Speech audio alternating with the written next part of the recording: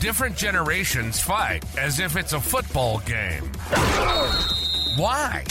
Our show is called the Boomer Effect Podcast. We just want to gain a better understanding of not just those generations that came before us, but also those who come after us. Breaking down generational differences and establishing a common ground. Join Jerry and Rose as they attempt to understand and overcome the generational divide. Come on over. Be a part of the show. The Boomer Effect Podcast. Every episode is brought to you by our generous sponsor, MyPillow. Well, I got to tell you something. I've got their towels, Jerry, and they are so good at drying you off. I mean, they work. You know how you get a towel? Yeah. So this towel set is so great because it does dry you. You know, you get a towel sometimes that are so cheap, and you're like, I'm still wet. You use a towel and you're still wet.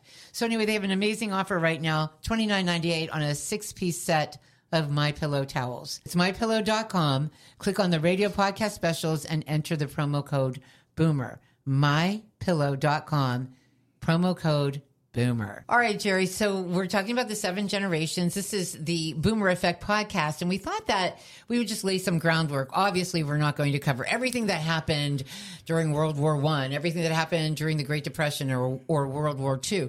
What we're simply doing here in these first couple of podcasts, establishing those 7 generations, is just laying some groundwork, giving you an idea. We're going to use a broad brush, obviously, in these podcasts because we can't go into great detail, but we want to establish where these generations were coming from, what they experienced, and how they influence the next generation. Yeah, their mindset. Absolutely. So now we're going to talk about the silent generation. Yeah, so when we talk about the silent generation, keep in mind this is a generation that what was unique to this particular generation moving forward was that, you know, they were really introduced to television. That became a part of a normal life for them. The war, World War II, they were usually either not born yet or maybe 14 years old by the time it ended. A lot of them weren't born, or maybe they were 20. So it was a childhood of experience that some of them experienced, some of them did not. And when you talk about the Depression, you know, you're talking 0 to 4 when it started and 0 to 14 by the time it ended. So their parents would have passed knowledge on about these events, but they would have been too young to truly experience those events. So this kind of became the turning point of where those major events between World War I, World War II, and the Great Depression, they started to fade as far as a generation that truly understood the dynamics and the impact of those events.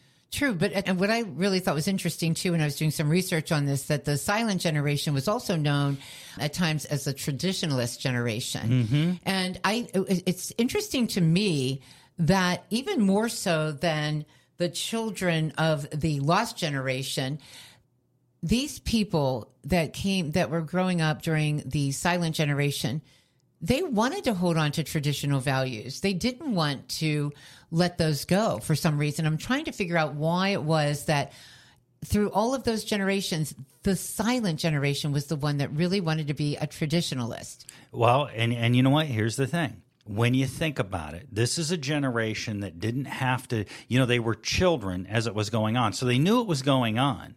But keep in mind that their parents and their grandparents lived through it. And so they're getting a lot of information from their parents and grandparents. You're talking very, saying, look, you've got to be concerned. Things could go wrong. Things could go wrong. Things can go bad. Be prepared. Be frugal. Be this. Be that. They didn't really go through it, but the values, you know, you come through all of those events, and at that point, people wanted their kids to have a better life because theirs they looked at as being full of adversity. Yes. And so they really put a lot of focus on impressing that upon their kids and instilling those thoughts and saying, look, you may not be dealing with it now, but you never know what can happen. And so I think that's how a lot of that happened. You know, when I think about them, too, there were, 23 million silents in the United States of as of 2019. Time magazine was the one who first used the term the silent generation, and that wasn't until 1951. But it's interesting to me because so these people that came out of the previous generation, the children of the greatest generation, they were raised very strictly, though. Oh, yes. You know, you would almost think that they would be less traditional because of that, but they aren't. And you explained a lot of why they aren't. But it is funny because they did hold on to those traditional values. They were somewhat strict even with their baby boomer children. Oh, well, think about this. So you're talking about, so when you talk about the silent generation and the baby boomers, I mean, there are the children, of that previous generation. Now, you and I, we're baby boomers. And so when you start talking, what came to my mind when you were talking about more strict, okay? At that point, if you didn't obey your parents, what was going to happen? If you acted up in school, what was going to happen? Yes. What was going to happen, Rose? Well, you know what was going to happen, you were Jerry. Paddled. Everybody was coming after you. Yeah, well, you were going to get paddled, Mr. Kalaji right? in fifth grade because I talked too much. Yeah. So the difference is the fact that the expectations for how you were supposed to behave and the punishment that you could face were completely different. So, families were more strict in a lot of different ways, and that's because when you really think about it, especially when it comes to that silent generation, they were being given a code of ethics. This is a generation where they weren't just getting it from their parents. You ever talk to your kids about something and they look at you, even though our children are adults now, and they just look at us like, ooh, do you even really know what you're talking about? But imagine, here you are, you're in the silent generation, and you've got your parents that are telling you the same story, your grandparents that are telling you the same story, and everybody is saying the exact same thing. I mean, at that juncture, right? You don't have anybody that you can look at, say, oh, do you agree with me? My parents are nuts and my grandparents are nuts.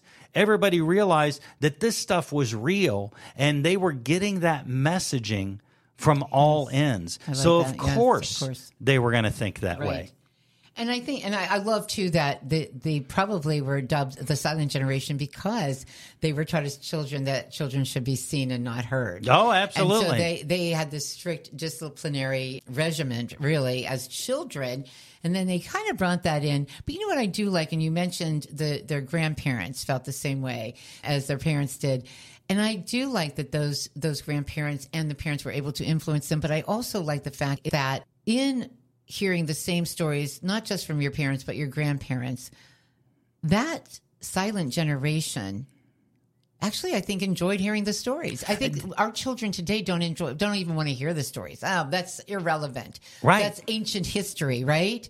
But that's exactly your right. history, dude. It is your history. And think about this. Look at the age bands, right? They're kids. Mm-hmm. So they know. See, our kids might look at us and say that's ancient history. But the difference was with the silent generation, they were in an age that some of these things, were still going on, but they were just too young to be really involved in it. Right. But because they understood these things could happen, and it was so recent, when they were just kids, that some of these things were happening, the history wasn't something that they would say, oh, that just doesn't even make sense. That can't happen. Right. It was just too close to them. So with the silent generation, they're probably, if I was putting a claim to fame for them, they were the only generation that didn't really experience anything as an adult. It was all phasing out, but they had two generations behind them reminding them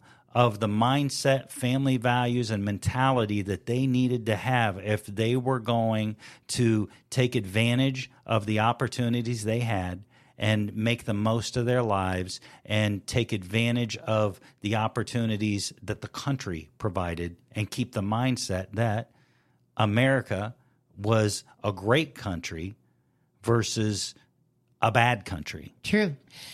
As young adults, they experienced a good deal of prosperity. They did, it was pretty good for them, quite frankly. And then when they got to middle age, there was some economic upheaval, if you think about it. I remember that from my father, who, designed steel mills. Mm-hmm. And you know what happened to the steel mills, Oh, right? yeah. And so he had to pivot, find another business, find another way, because he owned his own design business. So there were economic disruptions for them in their middle age.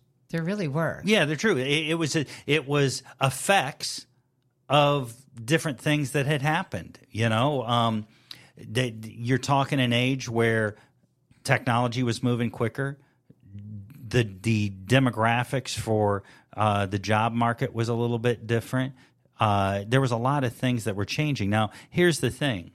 When you look at all of these things that were changing, and you use your father as an example, another thing that I feel was really strong about, we talk about the past generations overcoming adversity. Right. But I think that when you start looking at the silent generation, I think that what they were good at was pivoting to a new dynamic. I was just going to say that. And that leads me to, because then later on, they actually are pretty comfortable in their later life, right? Mm-hmm. And I think that has a lot to do with, as we both said, the pivoting, the ability to pivot. And when I think about, my father loved Lincoln Continentals, okay? That he always had a Lincoln in the driveway. When the steel mills closed and his business slowed down, because that was his main source, right, of income, I remember him selling that car. And I remember sitting on the floor watching him count out the money that he got. He got cash for it, okay? Oh, yeah. He put it on the floor. I think I was more upset by that. And I was young. I was more upset by that. And I can still picture that in my mind so vividly. This man who I knew, even as a young child, loved that car. Mm-hmm. But you know what? He wasn't sad. He was counting out the money. He did what he had to do with that money. Did what he had to do. And then they opened up a dress shop where we lived. And so he taught me something in that, even though I was so sad. I was sad. Mm-hmm. He wasn't. He was determined. He was determined that was not going to get him down, that if he did that well before this, he's going to do that well again. And then eventually the business picked up again. And so then mom ran the dress shop. He got back, the design business picked up. But what I learned from that is that he didn't give up. He did what he had to do. Sometimes you have to do what you have to do. And it's not fun selling a car that you love. But you had to do it. Do you remember the previous podcast where we were talking about different stuff, and you had said something, and I said, here's the difference is that generation, there was a word that they understood very well, and that was sacrifice. Right. And see, he was willing to make a sacrifice to improve himself. Yes. And so that generation, that was still instilled in that generation, the sense of sacrifice. It really was. I respect that. I learned a lot from him. And even though they were the silent generation, even though they were one of the smaller generations in terms of numbers, I think they had a great impact. Because think about it too. There were civil protests, right? Mm-hmm. We were protesting a lot during that time. They had the end of that generation had a lot to do with that. Rock and roll came out of that generation. Mm. They had an appreciation for a lot of great things that we still enjoy today. But they were troopers. They were overcomers, and I'm just so touched by that. Well, I learned from that. Because Jerry, I knew that I could do anything. Right. And if it didn't work out, then there's something else I could do. And he taught us. He goes, just because you're girls doesn't mean you can't do anything you want to do. Right. He had only girls. If you remember right, one of the first conversations we had was I was talking about my mother. Yes, always said to me that I could, she taught me to believe that I could overcome anything and that I could accomplish anything. And so that was that generation, our parents came from the same generation. And so that was just, that was the mindset. I think that when you were talking about counting out the money, during my career, when I would deal with clientele in that generation, it was funny as you were talking about them counting out the money and stuff, because that was something that was a regular occurrence. They always had that stash. They learned to have that stash from their parents and their grandparents, and so they always had that cash on hand. And the funny thing about it is that people would transact business with cash. And at that time we were doing insurance products and things like that. Right. And they would want to pay premiums in cash. And, in today's guidelines, you couldn't even take cash anymore. Now if somebody was wanting to, I had clients that I'll never forget. A client just all of a sudden they were handing over like $20,000 in cash, wanting me to do something with it, and you couldn't even do that today. Today they'd tell you got to report them in case they're doing some kind of fraudulent activity. That's crazy, though. Yeah, but you're absolutely right about that. So I'm trying to figure out here the last of the silent generation was born in 1945, right? Correct. And here in 2023, the youngest of the silent generation, 78 years old. Right. Okay. The oldest, 95. Correct. So my dad died about a month or two ago, 88 years old. Mm-hmm. So when I think about him, who died at age 88, and I remember asking him before he died, are you happy? Hell yeah, I'm happy. Why wouldn't I be? This is a man that had broke his hip twice in 1 week, that was in a memory care facility, but he has always had that answer for me. And that amazes me, and it almost dumbfounds me too, Jerry, to the extent that I don't know if we're just so driven. They were driven. He was driven. Am I so driven that I look at that and say, but what about this and what about that? And you couldn't possibly be happy because here you are now. But no, hell yeah, why wouldn't I be happy? That's an interesting attitude that an 88-year-old left this world with. Hell yeah, why wouldn't I have been happy? Right, but when you really think about it, it's easily explainable. When you start looking back at these generations, your father, his parents, your grandparents, his grandparents, your great-grandparents, they were passing the message along that things can go wrong at any time. Be happy with what you got. Always be positive. Things could be worse. Be prepared for adversity. It was instilled in him. Yes. So, of course, he was going to be happy. What I was going to ask you is, now that we're walking through these generations, and it kind of gives you a little more idea of the mindset of your grandparents, your great-grandparents, is there a point when, as we talk about this, that it gives you a little bit more clarity on some things that maybe you never really understood about how your parents thought about things? Yes. Because you just didn't understand, because you would have been too young, what your great-grandparents went through. And as a result, what my parent experienced, and what your parents experienced, because your parents were greatly influenced. They were born at the end of it, so it wasn't like this isn't real. Because sometimes we can have conversations with even our own children, right? That they're, like you said, they're going to look at it like, oh yeah, it's like that's not even real. See, the silent generation knew it was all real. They experienced some of it. It was just they were so young. They knew it was there. They couldn't deny it was there. But their parents and grandparents had a great amount of input about what they should do moving forward.